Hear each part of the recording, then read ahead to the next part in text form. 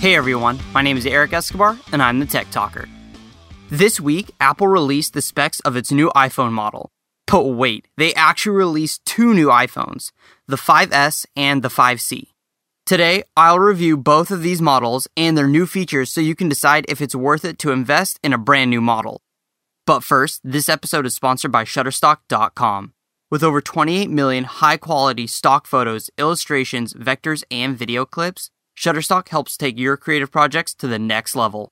For 25% off your new account, go to Shutterstock.com and use offer code TechTalker9. That's offer code TechTalker9. As with all of Apple's new releases, there are always a ton of rumors flying across the internet about what the product will actually be.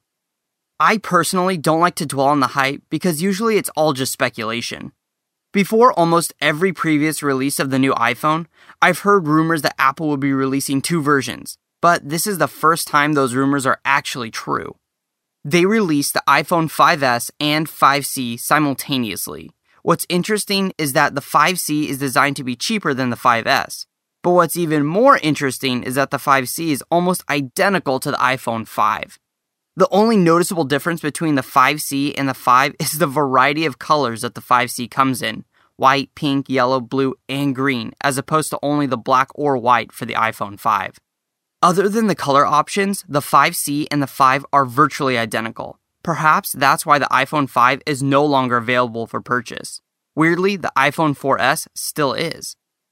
Now, let's compare the iPhone 5S with the now older iPhone 5.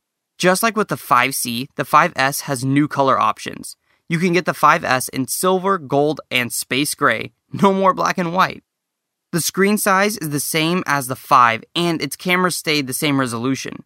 However, the camera can now take slow motion video, a burst of pictures for fast scenes, and better pictures in low light due to a larger sensor. It probably won't make a huge difference to the regular iPhone user, but these features are certainly nice for sophisticated camera lovers. In terms of processing power, the 5S has an upgraded A7 processor compared to the previous A6. It also has a separate M7 motion coprocessor that helps lighten the motion processing for the main processor. Okay, all that verbiage simply means that the 5S is speedier than ever. The last feature that has everyone buzzing is the fingerprint sensor. Yes, that's right, it has a fingerprint sensor. The normal home button can now unlock your phone using your fingerprint. Forget a password or PIN, this will make your phone much easier to unlock for you, and much harder for anyone else who finds or steals your iPhone to unlock. I'm pretty excited about this feature, but the conspiracy theorist in me can't help but worry that it'll create a huge database of fingerprints available for Apple and the NSA. What will it lead to? Who knows? This episode is brought to you by Shutterstock.com. Okay guys, I've been talking to you about Shutterstock for a long time.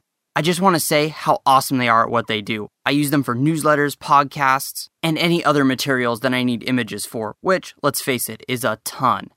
Luckily for me, they have over 28 million high-quality stock photos, illustrations, vectors, and video clips. They also add 10,000 images every day, so every time you visit, there's always something new. And better yet, they have super flexible pricing. You can choose from individual image packs or a monthly subscription for the best deal. You can download 25 images a day with the standard subscription. And you can download any image in any size and pay only one price.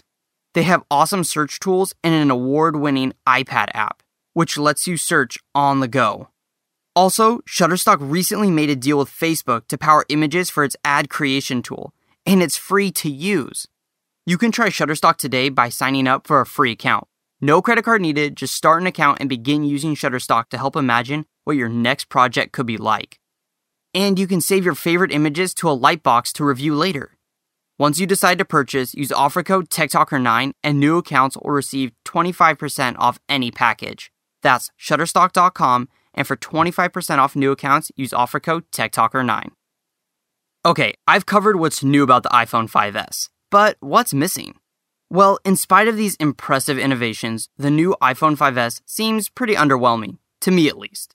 Many fans were hoping for a larger screen, a longer battery life, and NFC, or Near Field Communication.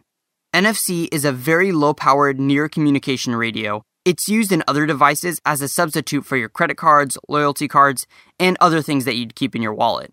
Many people, myself included, were hoping that I could have used my iPhone to make my wallet a little thinner, but not this time around, I guess. Now, let's look at the cost. If you have AT&T, Sprint, or Verizon, a 16GB iPhone 5C will cost you $99, and the 5S will run you $199 with a new contract. An 8GB iPhone 4S will be free with a new contract. They completely dropped the iPhone 5 altogether, and if you want to buy an unlocked and contract-free 5S, it will be $649. An unlocked 5C will just be $549. So, is the iPhone 5S or 5C right for you? Well, if you have a third or fourth generation phone, it would be a great time to upgrade to the 5C. Sure, it's lacking a fingerprint reader, but is that really a feature you consider essential? If not, it's a pretty good deal at just $100 for an upgrade to the 16GB model. If you have an iPhone 4S or a 5, I'm not convinced that the 5S is worth the investment. My 4S is still running just fine for now. With that, here are your 3 quick and dirty tips about Apple's new iPhones. 1. Apple has just announced the release of 2 new iPhones, the 5S and the 5C. 2. The 5S has a better processor, a fingerprint scanner, and comes in gold, silver, and gray. 3. The 5C is the cheaper version, and aside from the color palette, is pretty much identical to the iPhone 5, which is no longer available. So what do you think? Will you be buying the new iPhone 5C or 5S? Let us know in the comments section. Be sure to check out all of my earlier episodes at techtalker.quickanddirtytips.com. And if you have any further questions about this podcast or want to make a suggestion for a future episode, post them on the Tech Talker Facebook page. And until next time, I'm the Tech Talker, keeping technology simple.